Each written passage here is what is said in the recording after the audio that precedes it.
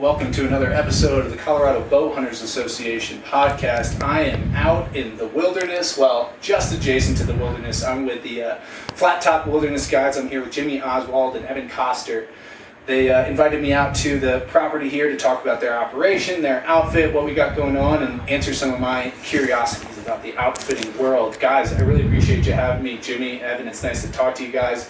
Gave me a tour on the property today, talked about your operation. I am very excited to have this conversation, so thank you for having me out here and making some time today. Yeah, thanks for having us on. Of course. Do you guys want to just introduce your names, kind of brief history? Hey, I'm so-and-so, this is where I'm from, this is what I do, and then people get used to your voice a little bit. Yeah, for sure. So I'm Jimmy Oswald. I'm the manager of LKS Outfitters. Been working out here in Colorado since 2016 for the previous owner. The new owners kept me on.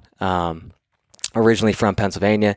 Spent about half the year out here, the other half in Loveland, Colorado. Nice, man. Awesome. Yeah, Evan Koster. I grew up here locally on Sweetwater Creek.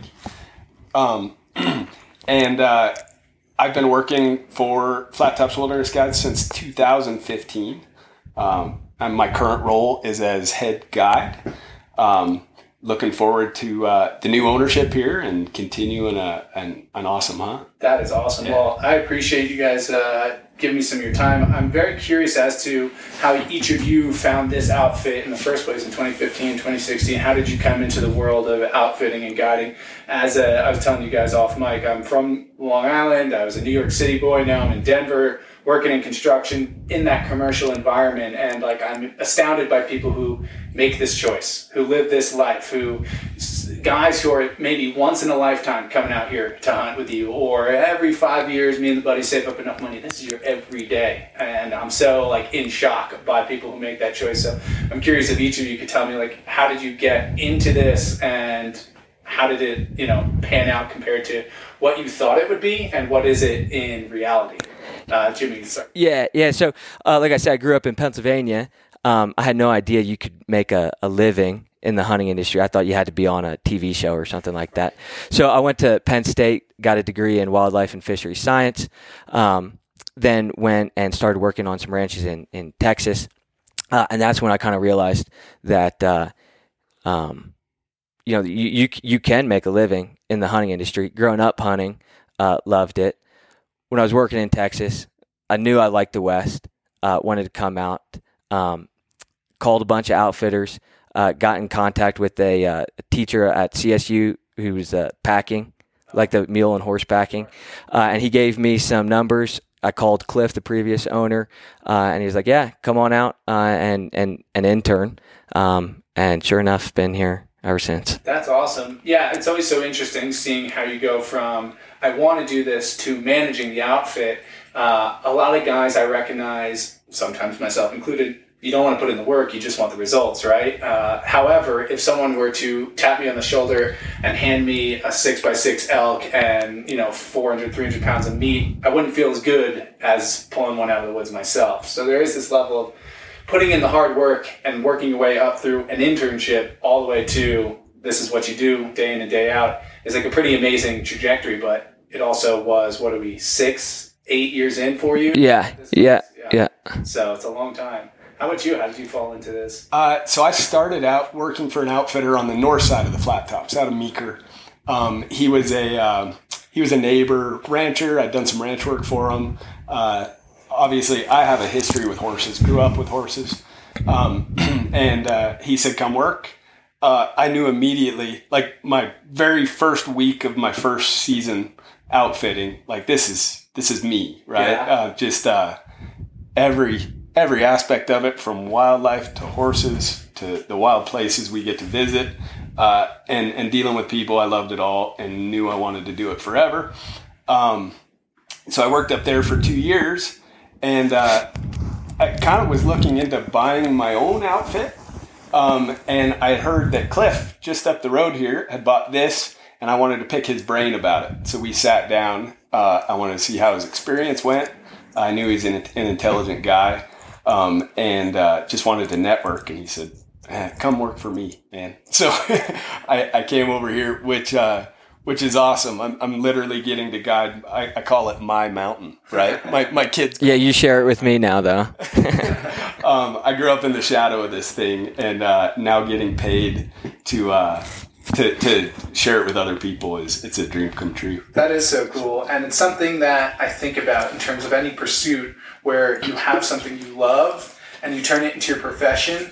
There's this balance between sharing it because you love it and keeping your enthusiasm for it, and potentially ruining this thing you love, one, by the amount of exposure you have to it, and two, by the experiences that being a businessman in there versus... So for me, the idea of like getting to go hunt 1, 2, 3 weeks a year is amazing. Being an outfitter, you might not even get to go hunt 1, 2, 3 weeks a year. You're hunting, you're with people, you're also making sandwiches and cleaning horses and cleaning boots and doing all this stuff.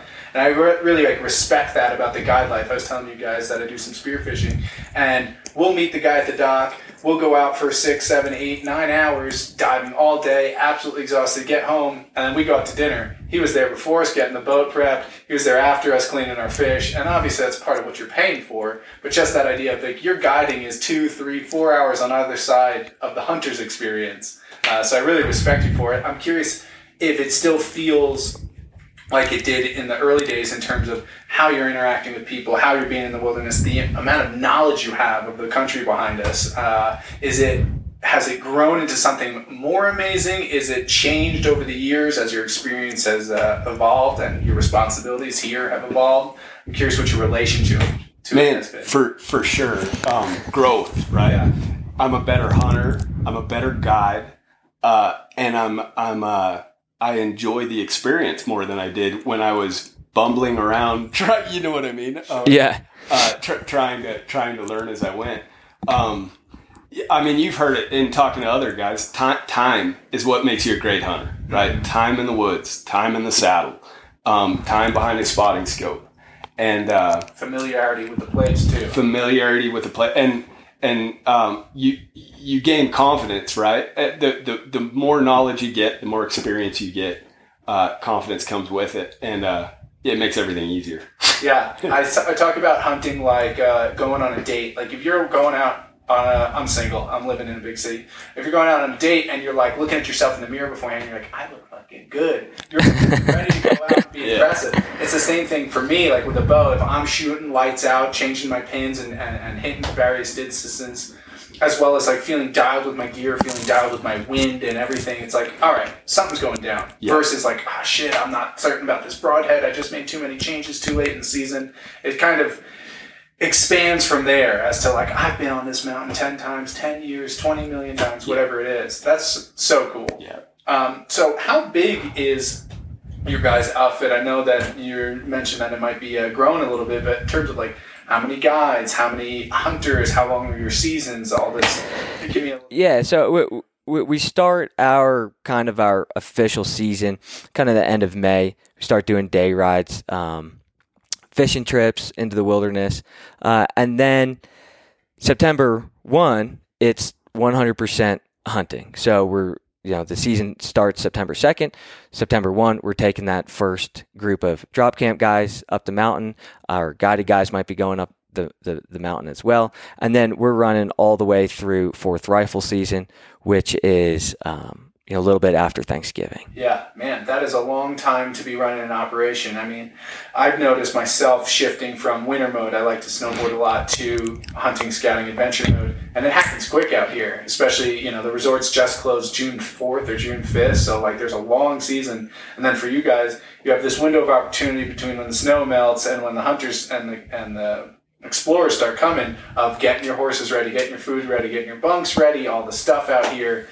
Because I'm certain during the season, the logistics are much harder to manage than if you prepped your preseason up through, okay, we're going to, I'm curious how it works. Do you need to restock every couple of weeks, or how do you guys plan to host, 8 weeks of hunters throughout the season? Yeah, so starting in July, we start pulling all of our camp gear, right? So everything, there's going to be 8 guys in this drop camp, might be the max. So we're going and cleaning 8 forks, 8 spoons, 8 knives, stacking all that stuff up. Then August 15th is when we can start setting our camps. So August 15th to September 1, we need to go and set all of our camps. We have 17 different camp locations. We obviously don't use all of them every year, and we kind of rotate through them. So yeah, it's a lot of work to get done in 2 weeks. We might be setting those 7 or 8 camps in every other day. We're going up the mountain. The next day, we just set the tent. The very next day, we're getting all that other gear ready to go right back up there. So you'll do day trips in terms of setting up these camps. You'll put all the gear on the horses, tools, go out, set up one, come back, reset, do it again. Correct. Man, that is a lot of effort. I'm jumping my own gun a little bit, but because you mentioned, I'm curious. You said you have 17 potential camp locations, and that's on your permit from the Forest Service. That's like, hey, you're designated to be in this parcel of land or whatever. Yeah, so we're permitted in a large part of the forest. Specifically the Flattops Wilderness, and then more specifically the White River side of the Flattops. Yeah. And then our camp locations are designated by the forest. So they give us a 5-acre parcel, and we have to set our camps inside of that. That doesn't mean, if you wanted to hike 10 miles in there, you could literally set up a camp right next to ours. We just can't move our camp away from you. I got you. And I'm assuming you have different permissions than non-outfitter, meaning I can't go leave a drop camp in National Forest unless it's attended, I believe. Yeah, so the forest won't let Joe Public set up a camp for more than 14 days. 14 days, and then you have to move it at least 1 mile.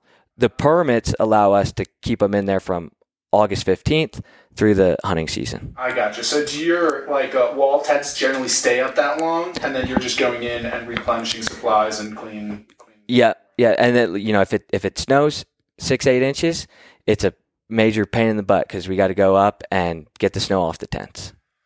Wow. So with that, is there camp locations that you guys either prefer, that some of your hunters prefer, or that you guys do a little preseason scouting and saying, hey, there's been this much rain or this much cold, or the elk or the deer or whatever are migrating at a different pace than they used to? So I'm curious if you have either preferences or, hey, we hunted with you guys last year, can we stay at that exact same drop camp? I'm curious how those selections work. That's one of the beautiful things about having 17 camps is they all kind of have their nuances. Sure. And we try to pair hunters with the camp that's going to suit them best, right? So a guy that's mule deer focused on a 4th rifle hunt, we're going to put him in the oak brush and aspens, right? Yeah. A guy that's elk focused during archery and is active and young, we're going to put him in one of our higher, steeper camps.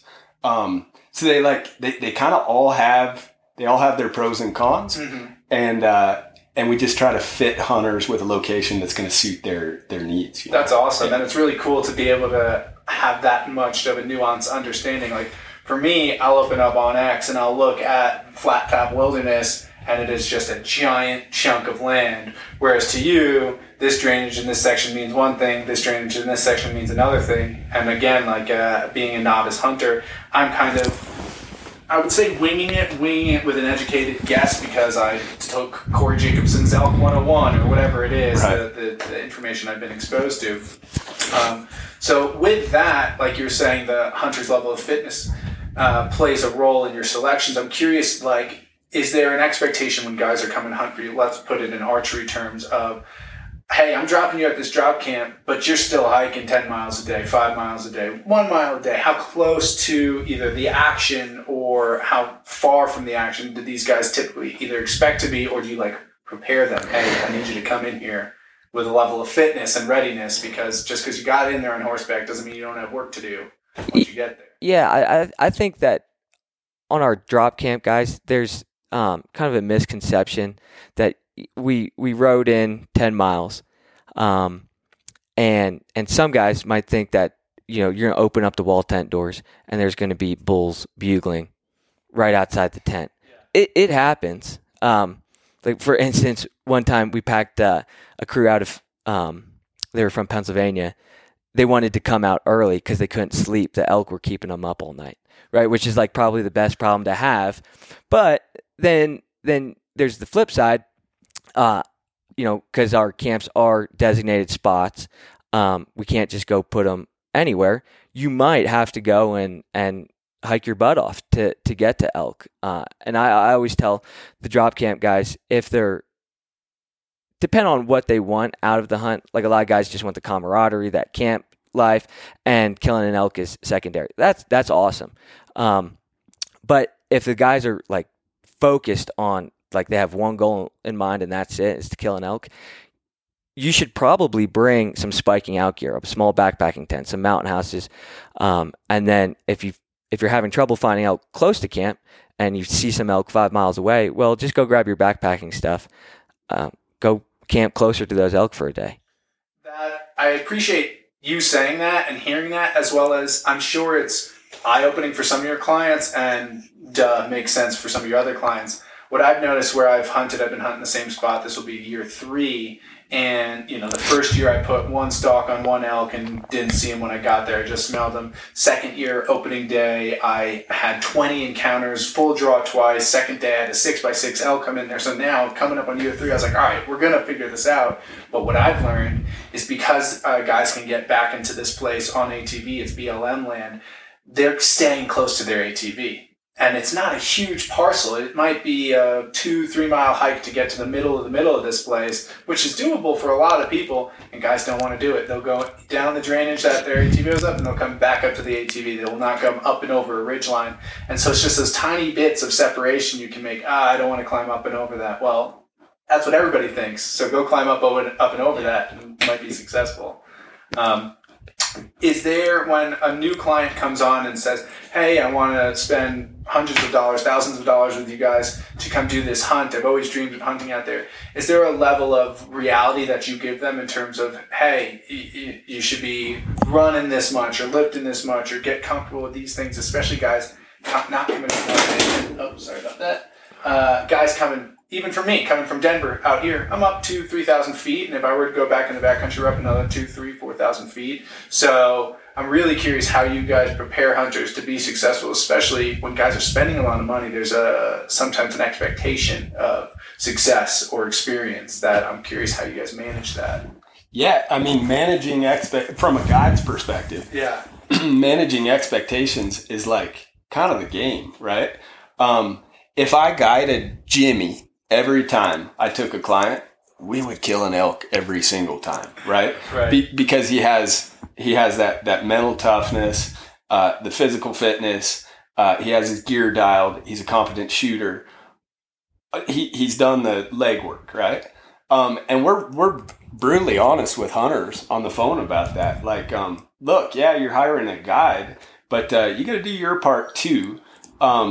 And it's those things for sure. It's physical fitness, mental toughness, and competence with your gear, and we try to set the stage when we're booking hunters. Like, hey, today, right now, you've just booked this hunt. Right now is when you need to start preparing for it. And the guys who have, when they get here, it's obvious, right? It feels like I'm guiding Jimmy. Right. Yeah, I'm certain it makes a difference, and I'm certain it's a reality check for other guys. I mean, there's some people I follow that are social media hunter types, and one of them came out to Colorado from Pennsylvania and got hit with altitude sickness right away. And like, physically fit guy, where he's at and what he does, and some of those things are out of your control or just have to do with your own physiology. But I was really impressed with how he turned it inwards and said, all right, this is kind of on me for how I trained and what my expectations were, how hard I pushed myself the second I got out here. And then he spent a couple days recovering and then hunted a lower elevation, piece of land. Didn't get any elk, but still got after it. And so it's interesting how some people will pay and say, guide my hand, pull the trigger for me, I want the elk. It's like, hey man, there's a few private ranches out here where you can literally pay for the class of animal you're looking to get, and they'll guarantee an opportunity. That might be a better fit for someone who's kind of looking for let me not put in all the work. But I guess guys who are coming on a wilderness hunt with that idea. So I don't know if anyone listening to this podcast won't know this, but I'll put it out there for the uninitiated is wilderness is a national forest designation. And what that means is that it's been untouched and it will not be developed, as well as no mechanized equipment can get back there. So you can get back there on foot, you can get back there on horseback or other livestock animals. So you would think that some guys coming into a wilderness hunt have a certain level of knowledge of the location that they're entering. And you would hope that would kind of be that first barrier of weeding people out. So with that, I'm curious if you guys personally have hunts that you prefer, one, to take for yourself, but two, in terms of a guiding stance. Do you like guiding sheep? Do you like guiding mule deer? Is there a preference on either side? And I'm assuming you used to guide and now manage? Or? Yeah, I still do quite a bit of the guiding, yeah. So I'm curious how each of you feel about what do you like to hunt, what do you like to guide, and if there's a why behind that. Yeah, the elk hunts, they're definitely the most difficult. An over-the-counter elk hunt is hands down the hardest hunt there is. Because game densities, hunter density, they're crazy smart. They get run around from the time they're born to the time they die. They're constantly harassed, whether it's from hunters or by predators. But then, so they're the most rewarding. And then I like to throw myself a bone and do a sheep or a goat hunt. Those tend to be a lot higher success hunts. They're also kind of that sexy hunt that everyone wants to go and do. But like honestly, hunting a mountain goat, it's really not that difficult. Yeah, getting up the mountain is tough, but it's like if you see them there, yeah, you can walk up on them. If you see them there 5 days ago, they're probably going to be in that same general spot. Yeah. Fascinating. How about you? Yeah, for sure. Elk for the same reason. The challenge of it. It's an adventure every single time. I've never had a guy walk up to an elk and be like, man, that was easy. Mm-hmm. You know what I mean? Mm-hmm. And from a guiding perspective, it's really neat watching guys who may be from an urban environment, maybe inexperienced hunters, whatever, push themselves to the brink of what they're capable of doing and then succeeding at it. Yeah. And I feel like over-the-counter elk in a wilderness unit is that experience. Like, it's to the brink every time, right? Yeah. And that's so fulfilling for me to watch guys slay their dragon. Yeah. You know what I mean? Sure. And in my personal hunting, it's elk. Right? Yeah. With a bow? With a bow, yeah. And they're, as you know, and I'm sure other people have spoken about in the past, they're like, they're made for archers. You know what I mean? They stick to heavy cover, they scream, they pee all over themselves. Yeah. And they just beg to be hunted with a bow. And there's nothing I enjoy more That's awesome. than September in the elk woods. So, being that this is the CBA podcast, I'm curious if you guys have any archery elk specific advice, whether it's something we're sitting in the office that you guys sit down with your hunters, and if I was coming in September 2nd or maybe a couple days before, what would you guys say to me in terms of expectation, in terms of thought process? Say I've never gone on an elk hunt before either, in terms of worrying about the wind, calling, getting in close. I'm curious just the general gist you would give somebody, or is it tailored to each individual? I think something a lot of people get wrong off the bat, and it's so simple. This isn't like a mind-blowing piece of advice, but find the elk first, right? And whether you're doing that through a spotting scope from the side of the road, mm-hmm. Fine. Find the elk first, and then get in there and hunt. Yeah. If you just kind of pick the drainage and you're going to hike 10 miles and bugle every day, you may or may not come into elk. But if you know before you ever pull your bow from the case that you're going to be actively hunting a group of elk that day, you've set yourself up for success. And I know that's kind of ambiguous, but it seems like there's a lot of guys at the trailheads that are going out there to look for elk. Hoping. Yeah. You need to do your homework ahead of time so that when you click your release onto that bowstring, you're already where the elk are. You know what I mean? Sure. Do guys ever come out and scout like through you guys or with you guys in the summer months? Or? So we'll sometimes have some guys come out. They're vacationing out here and they're doing a hunt with us. They stop in. We'll go fishing. The scouting part for elk. The elk are where they are on that day. Like we could go up and I could show you 100 elk today, but I promise you, come September 15th, there probably won't be elk in that same spot. Yeah. And for you and for this location, is that an elevation band usually in terms of your time of year, factoring in some other weather factors and things like that? Yeah, yes and no. I mean, you look at the top of the mountain over there on the map, and in the summer, it's not that uncommon to glass up 200 head of elk up on the top, on the wide open, laying in the snow, whatever. But as soon as the first person rides across there, starts bumping them, they start dispersing, and I think there's a big misconception on like if you read a book about elk hunting, if you're gonna hunt your September elk at timberline, right? I think that's a big fallacy. Like there's elk spread out through the landscape from 7,000 feet in pinyon junipers all the way to the top above timberline. They're going to be in aspens. So they're all over the place. It depends also if you're hunting on the Continental Divide versus if you're hunting out in close to Meeker or near Grand Junction or whatever. It's like tallest mountain out here is 8,500 feet. You can't get higher than that. Yeah. They're going to kind of correspond. Yeah, elk kind of are where they are, and there's way more. Again, looking at that map, that's all juicy elk habitat. Yeah. There's way more habitat than there are animals, right? You need to.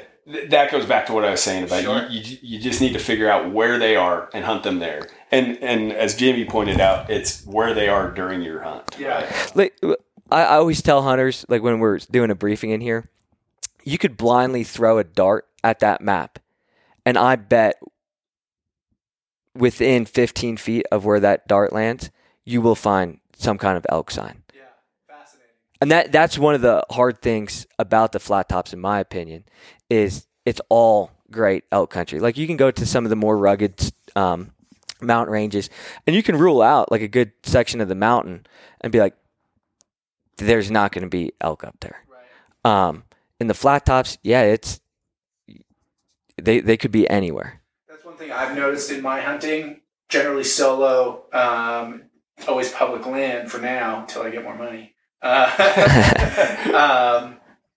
Is when you go hunt Flattops, you're looking at hundreds of thousands of acres. If you're going to hunt some parcel of BLM that's 5,000, 10,000 acres, you can look at the whole unit. You can walk every perimeter, every property line, and there's a double-edged sword of, man, it is frustrating that I can't go over that next ridge line, but it's also like you got to go where you're allowed to go and play the game that you're playing. And there's strategy there is what are the hunters doing, what are the elk going to be doing, and what am I allowed to do? Yeah. And so I almost find that sometimes choosing a smaller parcel of land can be less intimidating because it's like, all right, I will see what this whole thing looks like. The elk may move out of here into a place I am not allowed to access. That's where it gets a little frustrating. But having a place like this, I could totally see how having either a guide or just a little bit of that knowledge before you go into a drop camp can be tremendously helpful. Spend a few $1,000s to spend 5 days looking for elk versus spend 1 day looking for elk and 4 days in it. So then do you tell your hunters, like let's stick with that archery example,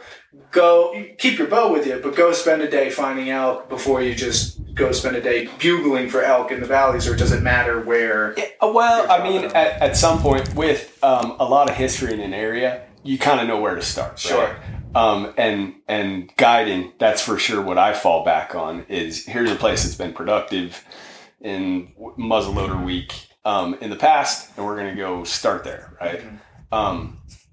But for a do-it-yourself guy, I would say that if you have 5 days to hunt, don't spend day one backpacking 10 miles back to try to be by yourself. Right. Spend day one just kind of figuring out looking through a spotter from a long ways off and finding elk. And you can do it. You totally can do it in a day from a good vantage point. You can find elk in an over-the-counter unit.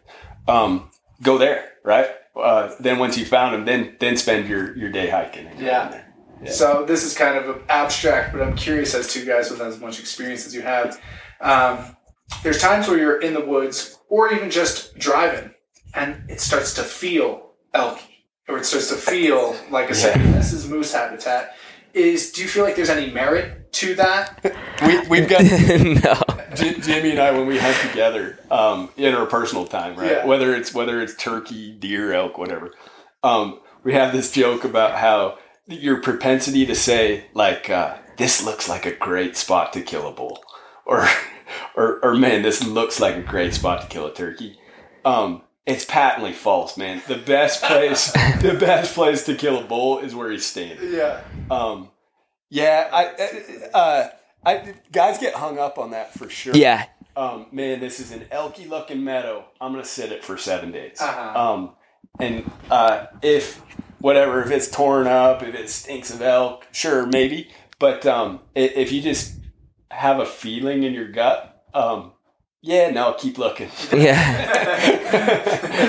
It is interesting because it's also the thing that I've learned as coming from the East Coast and getting into elk and biology and ecology and all of that is you could look at a desert hill. It's got sage and oak brush and it is drier than dry, red dirt.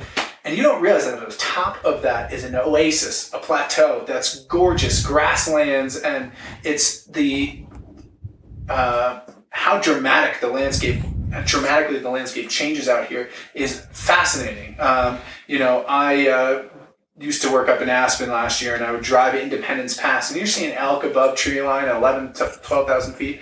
But when I was hunting last year, day 3, all the elk got pushed off the public.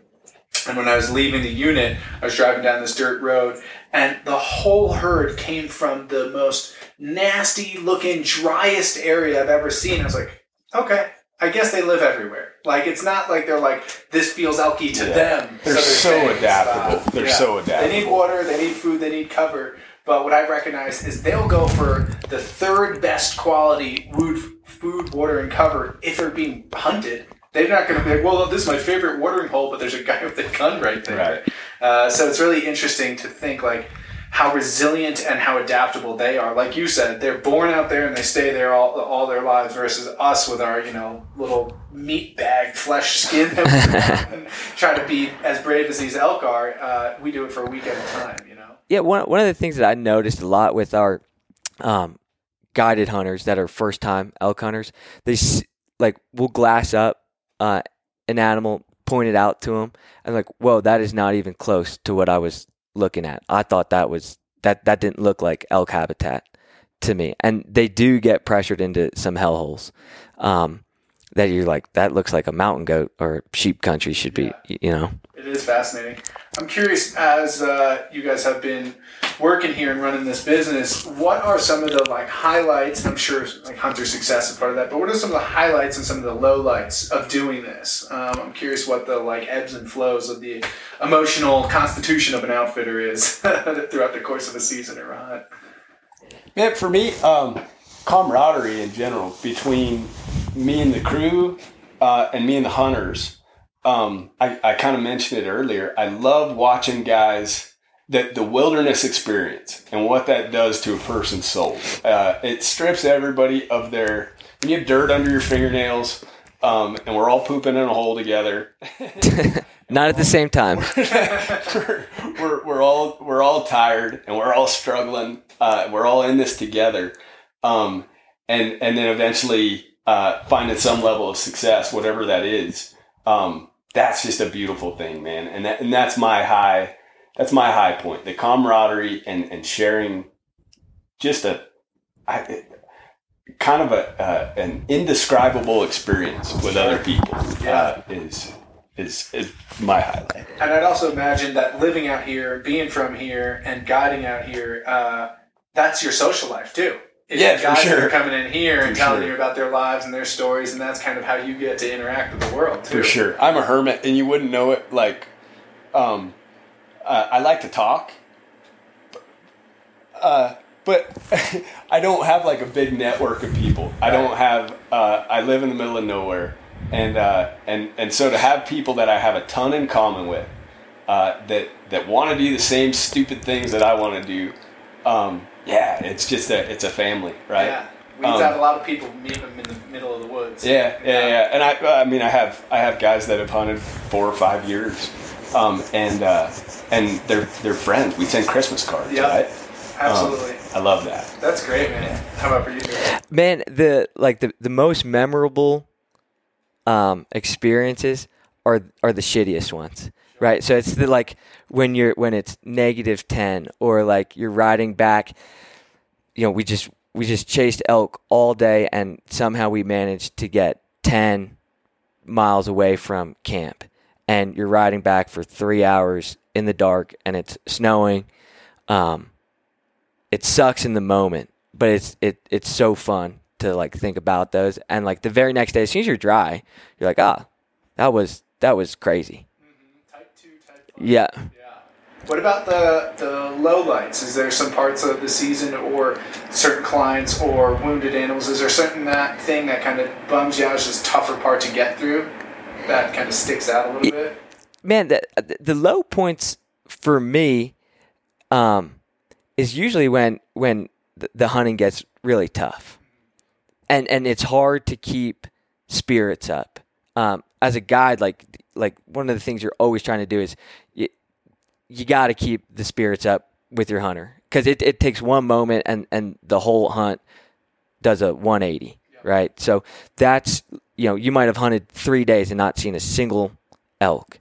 It just takes that one, but you need to keep that hunter motivated to go out and, let's not, they might want to sleep in one morning. It's like, hey, we gotta go out and do it. Yeah, no, that makes a lot of sense. I was just on a fishing trip in North Carolina, and the guide there was great at being stoked for every fish that came on the boat. And when you're spearfishing, it's pretty easy to be stoked because it's like an awesome thing to do. But he'll take out families with a little kid who's, reeling in some tiny little black sea bass, and he's like, "Great job, man! That's awesome!" And that's his job, right? Yeah. It might be his every day, but it's their one-time experience. Yeah. I really appreciate you recognizing that. Just my curiosities, if a client, I don't know how you guys communicate in the backcountry, whether it's in-reaches or whatever, but if a client says you drop them at a drop camp and day 2 shoots an animal, say archer, but wounds it or can't track it very well, do you guys have some sort of protocol in that situation in terms of, hey man, we got some dogs we can bring in here, or we'll send you out a packer who's a great tracker, and I'm curious how you manage those experiences. Man, it's yes and no, right? Because we're on a tight schedule. We got stuff going on every single day, so to be able to send a guy up to help out on a track, I would love to. And if someone's available, yeah, for sure, I'll go up and help the best I can. On the dog front, I don't even think it's legal to have dogs, right? Yeah, but once they get an animal down, obviously we come up and pack it out for them. Tracking is probably one of the skills that so many people have lost, including myself. I was just in Africa in the end of May, and the guys over there, it is incredible how well they can track. Man, you might lose the track, but if you just start gridding, so they'll contact us and maybe we'll point them out like, hey, go check this piece of cover out and get on your OnX, right, and start doing a track and start gridding that country, and there's a good chance they're gonna turn up that animal. I've always said you need 2 guys on any tracking job with 2 different personalities. Yeah. You need one guy who's on his hands and knees looking at every broken twig, and you need another guy that's just thinking out in the head. Where would I bail off to? Yeah. It's probably a 50-50 split on how you find them. Yeah, for sure. just hearing you guys talk about this, especially from like a guide's perspective, being so far mostly a solo hunter, it's really interesting the differences, because one, getting further back with people, with friends, is easier. You're having a conversation when you're on the trail, or you're picking each other up, or loaning some water, making some food. And then same thing, when you're calling elk, you have someone 50 yards behind you. When you're tracking, you have a guy 50 yards to your left or 50 yards to your right. When you're by yourself and you want to sleep in one morning, or you're like, man, I've searched everywhere. It's like, well, have you, or have you searched everywhere that you're like, have the energy for? You know, Right. To be your own internal, tell yourself not to be a bitch is easier said than done sometimes.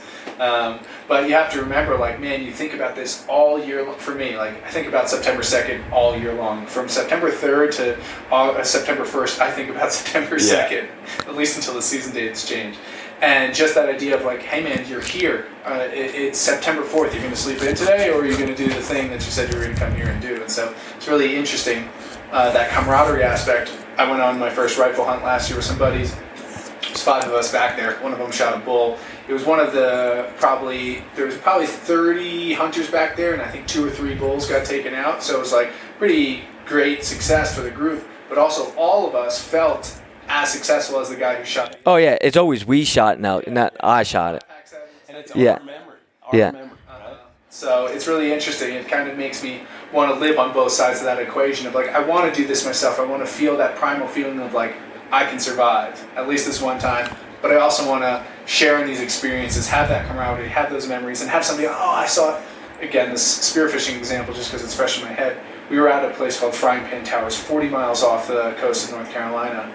And crystal clear waters, barracudas, sharks everywhere, and some good fish. And towards the end of the day, my buddies were like, hey, there's a nice black sea bass. And they, all 4 of them, watched me drop down on it, get level with it, shoot the sea bass, and then unbeknownst to me, like 6 sharks came in at that same time. So these 3 guys are all back to back poking the sharks, so we all put this fish on the boat. And it's like, man, that is teamwork. That is camaraderie. They saw the fish, I shot the fish, they kept it safe. And so it's just that same feeling of like, we did this shit. I love that. That's awesome. I hunted by myself for probably a decade. Yeah. And Jimmy used to give me a lot of crap about it, because part of why I hunted by myself was I didn't want to share my knowledge, my spots, which is so lame. Yeah. But I feel like, and we've talked about it a bunch, I feel like to some degree you're more effective by yourself, because you're able to operate on instinct. You can think and react, right? You don't have to sit down and be like, well, I don't know, man, what do you want to do? On the other hand, though, it's just a richer, more fulfilling thing to share a hunt with somebody else. We hunted together last year during archery. We both killed bulls and had the most epic time. And it'll be something like, when we're old men, I'll be able to call Jimmy up and be like, remember the Afghanistan deployment? Yeah. what we tagged that hunt, right? It's just a more fulfilling thing to share a hunt with somebody else. Yeah. And I encourage anybody who is, there's something to be said for the solo experience. And I think you build knowledge quicker by yourself. I think you build toughness quicker, too. For sure. Yeah. For sure. But when you get to some stage of your hunting trajectory, start sharing it with other people, because it's hands down a richer experience. Off mic, we were talking about how social media has become very prominent in hunting over the past few years, and there's these guys first back in the day with Outdoor Channel or Outdoor TV, and now YouTube, you can have your own hunting shows. Instagram, everyone's trying to be a personality out there. But it's interesting what you said, like once you kind of get to a place where you're, whatever that place is, where you're comfortable, then share it with people. I realized that coming out here and talking to guys like you and the other guys in the CBA is like, it made me really retreat into sharing, not in a, I don't want other people to know this way, but in a like, I don't know shit kind of way. Yeah. It's like, I don't need to say, look at me, look at me, look at me, and be doing nothing. It's like, how about don't look at me, let me go try to accomplish something, and then I may tell you about it at some point in the future. It feels like a healthier relationship with the activity. I have a buddy who said the same thing about fly fishing. It's like everyone wants to get spots or bite harvest or whatever the heck and whatever the thing is, and it's just like, man, that kind of ruins that pristine, I found this stream, I'm by myself, I'm listening to the babbling brook, and it's just this like convening with nature versus using nature to get social media points. Yeah, totally. So you told me when we were up in the lodge that you guys have something like 600 hunter days. That's a lot of logistics over 8-9 weeks of hunting. I'm curious what percentage of that is a drop camp and what percentage of that is guided, and then how many guides do you have? I'm like, man, you guys must be just going nonstop come like the last week of August. Yeah, I'd say the majority of the business are drop camps, right? Because it takes a crew of 2 to take in 5 hunters, drop them off, go pick them up a week later. Let me just pause you there. Yeah. With that, a crew of 2, 5 hunters, is that 12 horses, 15 horses? How do you get everybody back there, all their stuff? Yeah, so each hunter's going to have a horse. Each wrangler taking them up the mountain is going to have a horse, so we're at 7. Yeah. And then generally, we allow each hunter to have one pack animal. So that's 12 total. That's a lot to manage. Yeah. I've never ridden a horse in my life, so I'm like, man, that's a lot of animals, especially for 2 guys to be coming out of the woods with 12 animals, 10 miles. It's like, man, some shit can go wrong. Yeah, and it does. Yeah, it does.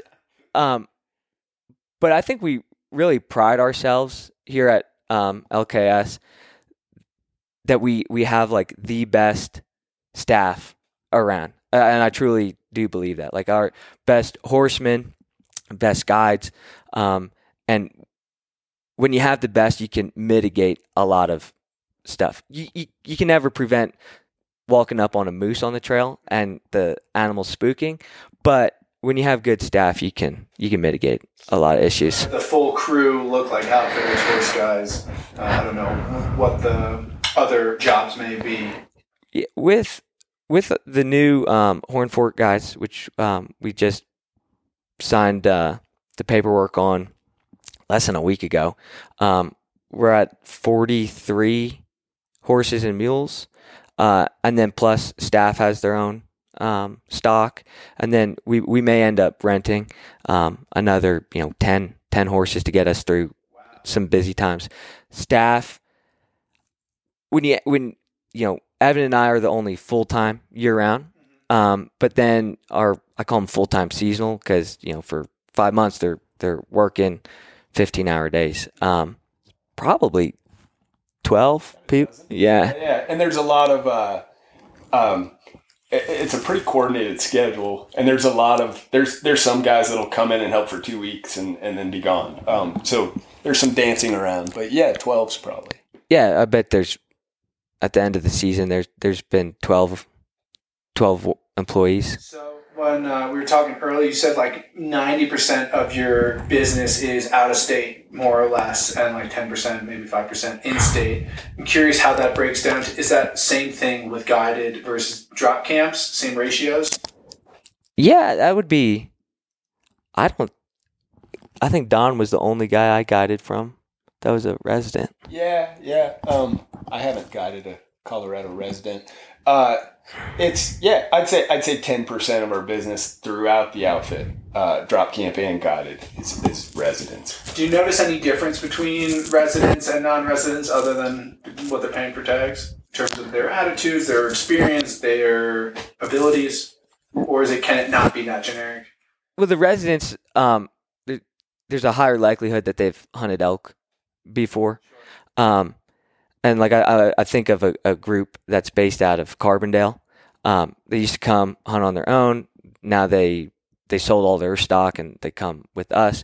And so they live at 7,000 feet, and they're a lot better acclimated than the guy that's coming from Corpus Christi. Yeah. Obviously, a lot of the sheep and goat hunters are residents, sure, and that's just due to tag allocation. Yeah. Do you guys do any moose guiding? Jim? Yeah. We do. So they just last year was the first year that they put moose tags in our unit. So and the moose unit is 25, 26, 231. And I'm kind of hesitant to say it, but Jimmy drew a moose tag. Yeah, I drew the moose tag for the unit this year. Yeah. Congrats, man. That's huge. That's so we're gonna pivot for a second. That's got to be so daunting. like you have this whole business to run. Yeah. You got to go get a moose, dude. Yeah. No, I know. It's like, it's kind of stressful, but the cool thing is like we have all these drop camp hunters out there. We're out there guiding, so I should come moose season. I should have like a pretty good handle on. Yeah, you've got a pretty good network. Yeah. To be the second bull moose hunter in Unit 25. Man, that's so interesting because moose are more local than it seems like deer and elk are for the most part. In terms of like, seems like deer and elk kind of migrate a bit more than moose migrate. They seem to live where they live. I might be wrong. Man, they move around a lot. But they might not have these crazy migrations, right? That like some of the elk and deer have. They might be wintering up at 9,000 feet. That's kind of what I'm getting at. I do a ski share out in Breckenridge, and there's these 4 bull moose just like right on the property. And man, I see them a couple times a year, but it's crazy to be like, man, you guys are here, and it's fucking February. Yeah. We have like such varied vegetation types in the Flattops that it's like they could be at 11,000 feet out in the wide open in the small willows. Or they could be right down here at 8,000 living in the timber. You know what I mean? They're just kind of vastly dispersed in the landscape. There's like the elk thing, there's moose habitat everywhere in here. What happens when you come across a moose on a horse? They're just not used to seeing them. Who's not used to it? Both? Well, no, it's usually the moose doesn't care. They're just looking at you. And I've also kind of messed with them, been calling from horseback. Yeah, they come in, like we've already tied up and they come up and like you hear the horses nickering, going crazy. You're like, what's going on? And it's a moose coming up, checking them out. The horses are kind of spooked of them. Yeah, so like moose, bears really aren't as bad as you would think running across them on the trail. The worst is probably like if there's a public guy with llamas. They hate llamas. Horses hate llamas. Yeah, horses and mules. Hey, to all you public hunters out there, the worst thing to run into on the trail is a guy that tries to hide. Yeah. He's like, here come horses, so I'm going to get behind this bush. Yeah, and I'm just kind of walk up and while and talking. Yeah, like if I see someone up ahead of us or whatever, I'll shout up, ask them to step off the trail just a little bit, but constantly be talking to us so those mules know right where that sound's coming from. If you hide in a bush and I don't see you, those horses are going to see you, and they're going to, it's going to get freaked. So with that, I'm curious, what's the like worst situation you've been in terms of like, with horses, trying to, what's the most chaos you've gotten yourselves into? One time, it was snowing. We were far from camp, and I was going to try to shortcut us back, and I was like not letting the horse do his thing. Next thing I knew, like I'm like on a cliff, going down, yelling at the hunter, stay up there, but their horse wants to follow my horse, like jumping off, trying to get back up. That was kind of hairy. I should just let the horse do his thing. He knew where he was going. In 8 years of guiding here, 10 years of total outfitting experience, I can't recall like a traumatic. No. Like we've never had a traumatic injury, right? Like a guy getting bucked off and splitting his head or anything like that. Which, knock on wood, right? Because anything could go wrong at any moment. But it goes back to the staff thing. We're all. This is our life. At all costs, we avoid those chaotic situations. I've heard some people say that mules, maybe donkeys too, but mules have more of a self-preservation in them than horses do, in terms of like, for sure, a mule will not put itself in a bad situation where a horse may get into a situation that's going to be tough to get out of. Yeah, but that's kind of what, in my opinion, you talk to some of the other staff, they love their mules and that. I think Evan and I are definitely more horse guys because they're like... Talk a horse into it. Yeah. My good horse, I could ask him to walk off a 2,000-foot cliff and he'd do it for me. But the mule advocates will tell you that a mule is going to keep you safe because he's going to keep himself safe. Yeah. So they have their pros and cons. With the horses in this area, are you guys ever limited in terms of feed and water for them? Meaning like, man, we'd love to go over there, but it's just too difficult logistically with the animals? Yeah. If elk can live there, so can horses. Okay. Yeah. So yeah, for the most part, our guided stuff in a wilderness camp, we're feeding the horses processed feeds. We're having to pack in alfalfa cubes and grain. Interesting. So it isn't. No, it's by no means. And there's water everywhere. Yeah. And you go a half mile on the trail, you're going to cross water at some point. Gotcha. Fascinating. We're coming up on time here, but I want to talk to you guys about some more stuff, if that's cool. Yeah. We did that one. It's funny, edit it out. Yeah. But I feel like, or at least for me, I've gotten way more comfortable talking here towards the end of the podcast. Yeah, for sure. You probably should get the good stuff in. I appreciate that. I'm curious what the similarities and differences are in terms of whether it's a drop camp or guided. Maybe we'll stay with guided. When you're with rifle hunters versus archery hunters. Obviously, there's a distance factor there, but I'm curious if there's a bigger change in mentality or approach. Man, the expectations thing. Yeah. Again, archers are used to having their ass kicked. You know what I mean? It's why they do it. Yeah. Because they enjoy the challenge of getting close. Yeah. And shooting a primitive weapon. And so I don't mean to throw rifle hunters under the bus at all, but I feel like archers are just a little grittier. You know what I mean? Sure. For the most part. Yeah, and they tend to be a little bit younger, a little better in shape. They know they're gonna have to do a little more walking. Yeah. Have you guys seen? In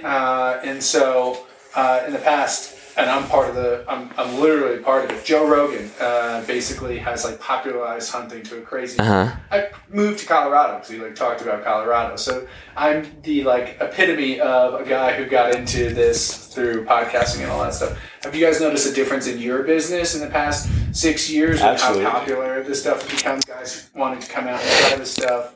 Yeah, there's been a huge spike in new hunters, right? That kind of like yourself got into hunting later in life because of Joe Rogan, Steve Rinella, whatever the case might be, and even older gentlemen like Cameron got into it, at age 50. And a lot of it, I think, is this movement, you're eating this really awesome organic meat, right where it's coming from. So I think that's a big plus. Yeah. So with that, have you seen a difference in experience level in terms of I don't know. I think that you can hunt whitetail out of a tree stand with a bow with depending on how much you care. Let's say 3 months of going from nothing to 100. I'd say 50-pound bow, 55-pound bow. If you're shooting 2-3 days a week, 3 months, I'd trust you in a tree stand taking a shot at an animal. Very different being in the backcountry. Very different judging shot angles. Very different shooting at an 800-pound animal versus a 100-pound animal. And I'm curious if you guys have seen, with that uptick in interest, a decrease in experience in terms of, I'm going to go with these guys who will drop me at a drop camp or a guide because I don't have the experience that, somebody who found this. For sure. But I think a lot of the guys that we guide, that's the trajectory, right? They've learned about through hunting, through podcasts, through media, and then probably went and tried to hunt. They don't have a buddy, they don't have a dad that hunts, and a guided hunt is hands down. It's the best thing you can do to suddenly have a partner on the mountain that knows his stuff and is going to help you get there. We've had. I'll not name names, but we've had several hunters that have gone from first time hunter to suddenly they've killed a buck and then they kill a bull and then they kill a bear and all through us, but now they're capable of going out there and doing it themselves.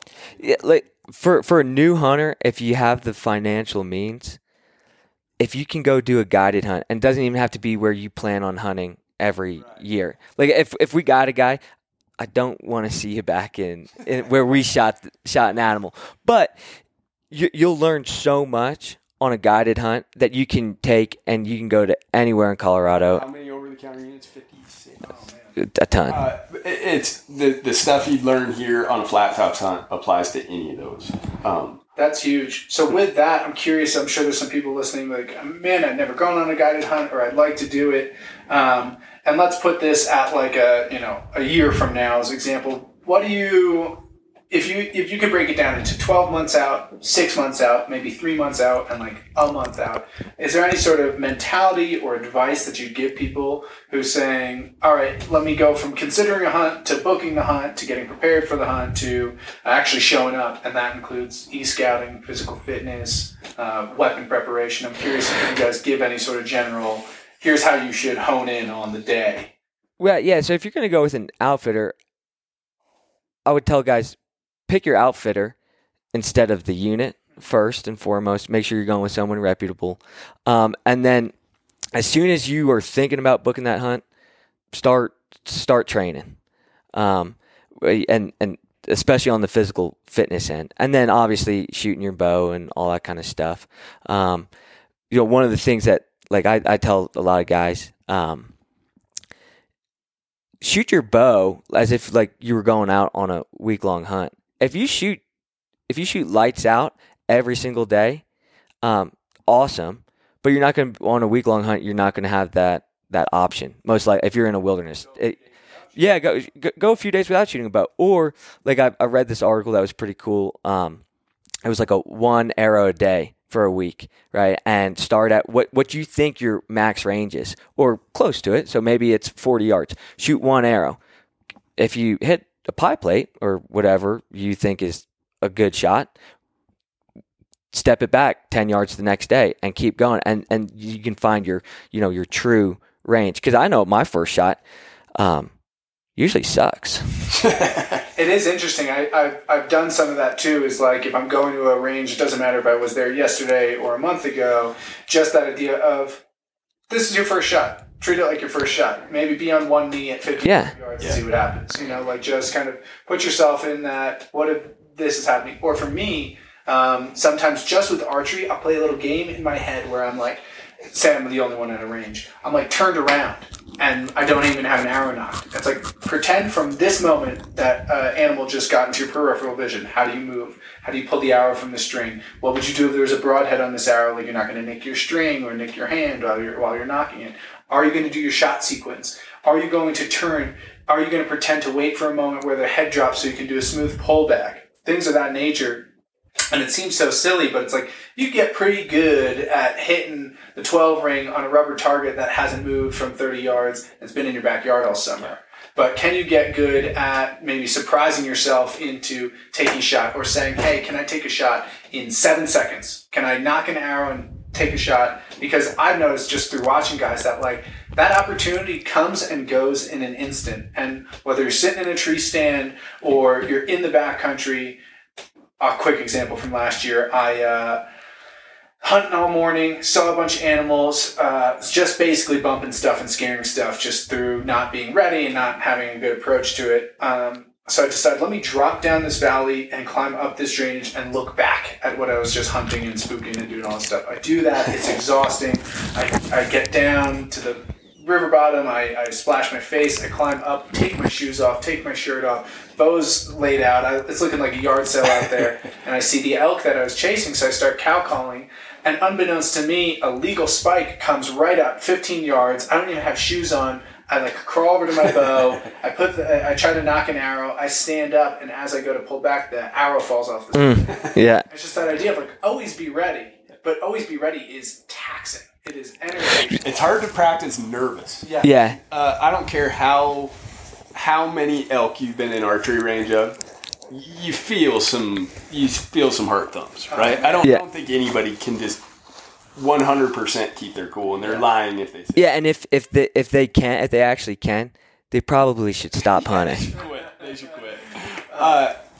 It'd be awesome to figure out a way to practice that. Something I notice is if I shoot my bow in front of other people, I feel a little bit of that nervousness. Yeah. And yeah, that's the closest similarity I can get. I love that. We'll wrap up here with two things. One, I'm going to ask you a question, then I want you to just tell everybody everything about the outfit, where to get booked and information and all that stuff. Before I do that, I'm curious if each of you, if you could boil down success to like one thought or one phrase or one thing, like what makes a successful hunter? I know that's a hard question to just ask and be sprung on you, but I'm curious if to all the experiences and the guiding and your personal experiences, regardless of weapon, regardless of animal, what is like a key to becoming a successful hunter? I don't know if either of you have a thought. Yeah, it's enjoy the hunt, whether you're punching a tag or not. Yeah, for sure. And that's probably a little cliche, but you need to enjoy the whole time, the whole experience. And I think that's a big part of life is like, can you point yourself towards gratitude? Can you find a way to see the silver lining in this stuff and really lean into that? Whether it's, for me, I could define success as I'm going to come out of the woods with a bull by myself next season. It's like, man, that is the goal, but that's not success. That's the goal. Success for me is, did I learn a little bit more than I learned last time? Did I stay a little bit longer? Did I have a little bit more fun? Did I extract something useful from it? Yeah, and I think it's even just like, if you spend a week out in the woods, you're going to see something pretty epic. You might not have even seen an elk your whole week, but you probably saw something cool, right? Yeah, you maybe you saw a moose, or I don't know, maybe you saw a rare bird. Yeah, or even just inside yourself, realizing like that time in the woods, especially if you're diligent about like, let me not be on my cell phone, let me not be in podcasts or audiobooks, let me just be out here having that experience, is that a mental freedom, a mental capacity that kind of washes over you in a way of like, oh, this is who I am, this is where I am, this is why I'm an earthling in this place. It can get pretty meta for me when I'm out there of like, man, it is wild that like I drove from a big city in a nice car and I have a GPS or whatever, and I'm like out here. One thing that freaked me out last year was like I was on my hands and knees going down this game trail, and it just hit me. I was like, this thing's probably been here for thousands of years. Like literally animals have probably been walking up and down this thing for thousands of years, and I'm just another version of that. Grain at of this sand, point in man. time. Yep. We're all just grains of sand. How about you? For I would, Jimmy. Yeah, I had to jump in there. I got all intellectual. I would talk more about punch and tags. Yeah. And in punch and tags, I think perseverance is the thing that people need to work on. The guys that are able to stay tough through anything, the guys that don't quit for any reason, the guys that over and over and over again are willing to make themselves look like a fool. Those are the guys that just dial in. Yeah. Just stick to your guns. You know what I mean? I like that. Prevail. Consistency. That's huge. Guys, I appreciate your time so much. This has been a ton of fun. I feel like we could talk for hours and hours, but I know you got some stuff coming up the rest of your day. How about you let us know how people can find you, find the outfit, what opportunities you have. You said you just guys acquired some more permits or another outfit? Yeah, both. Yeah, so you can contact us. You can find us at ftguides.com or flattopswildernessguides.com. The phone number's on there. You can email us at web@ftguides.com. You can also follow us on Instagram at flattopswildernessguides. And the website's pretty informational. So if you're thinking about doing a hunt, breeze through it, and it's going to answer a lot of questions. Is it too late to book anything for the upcoming season?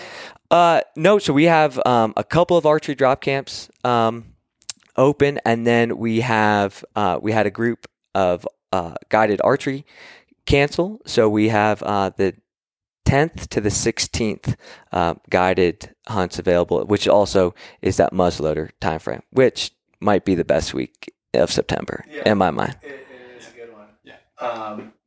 And then if you wanted to point people towards your personal pages, if you want to, you don't have to. You're more than welcome to. You know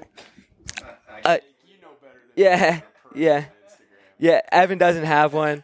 I have one, but I'm not out there for self-promotion. So. Well, I really appreciate it. Is there anything you guys want to say before we sign off, or got all the information we got? Man, it's been a pleasure talking to you. Yeah, it's fun. For all the listeners, man, hunting season's coming up quick. Get dialed in. That's for sure. Well, I really appreciate appreciate both of you. Thank you so much. Yeah. Everybody, this is Jake for Jimmy and Evan signing off. Thanks so much.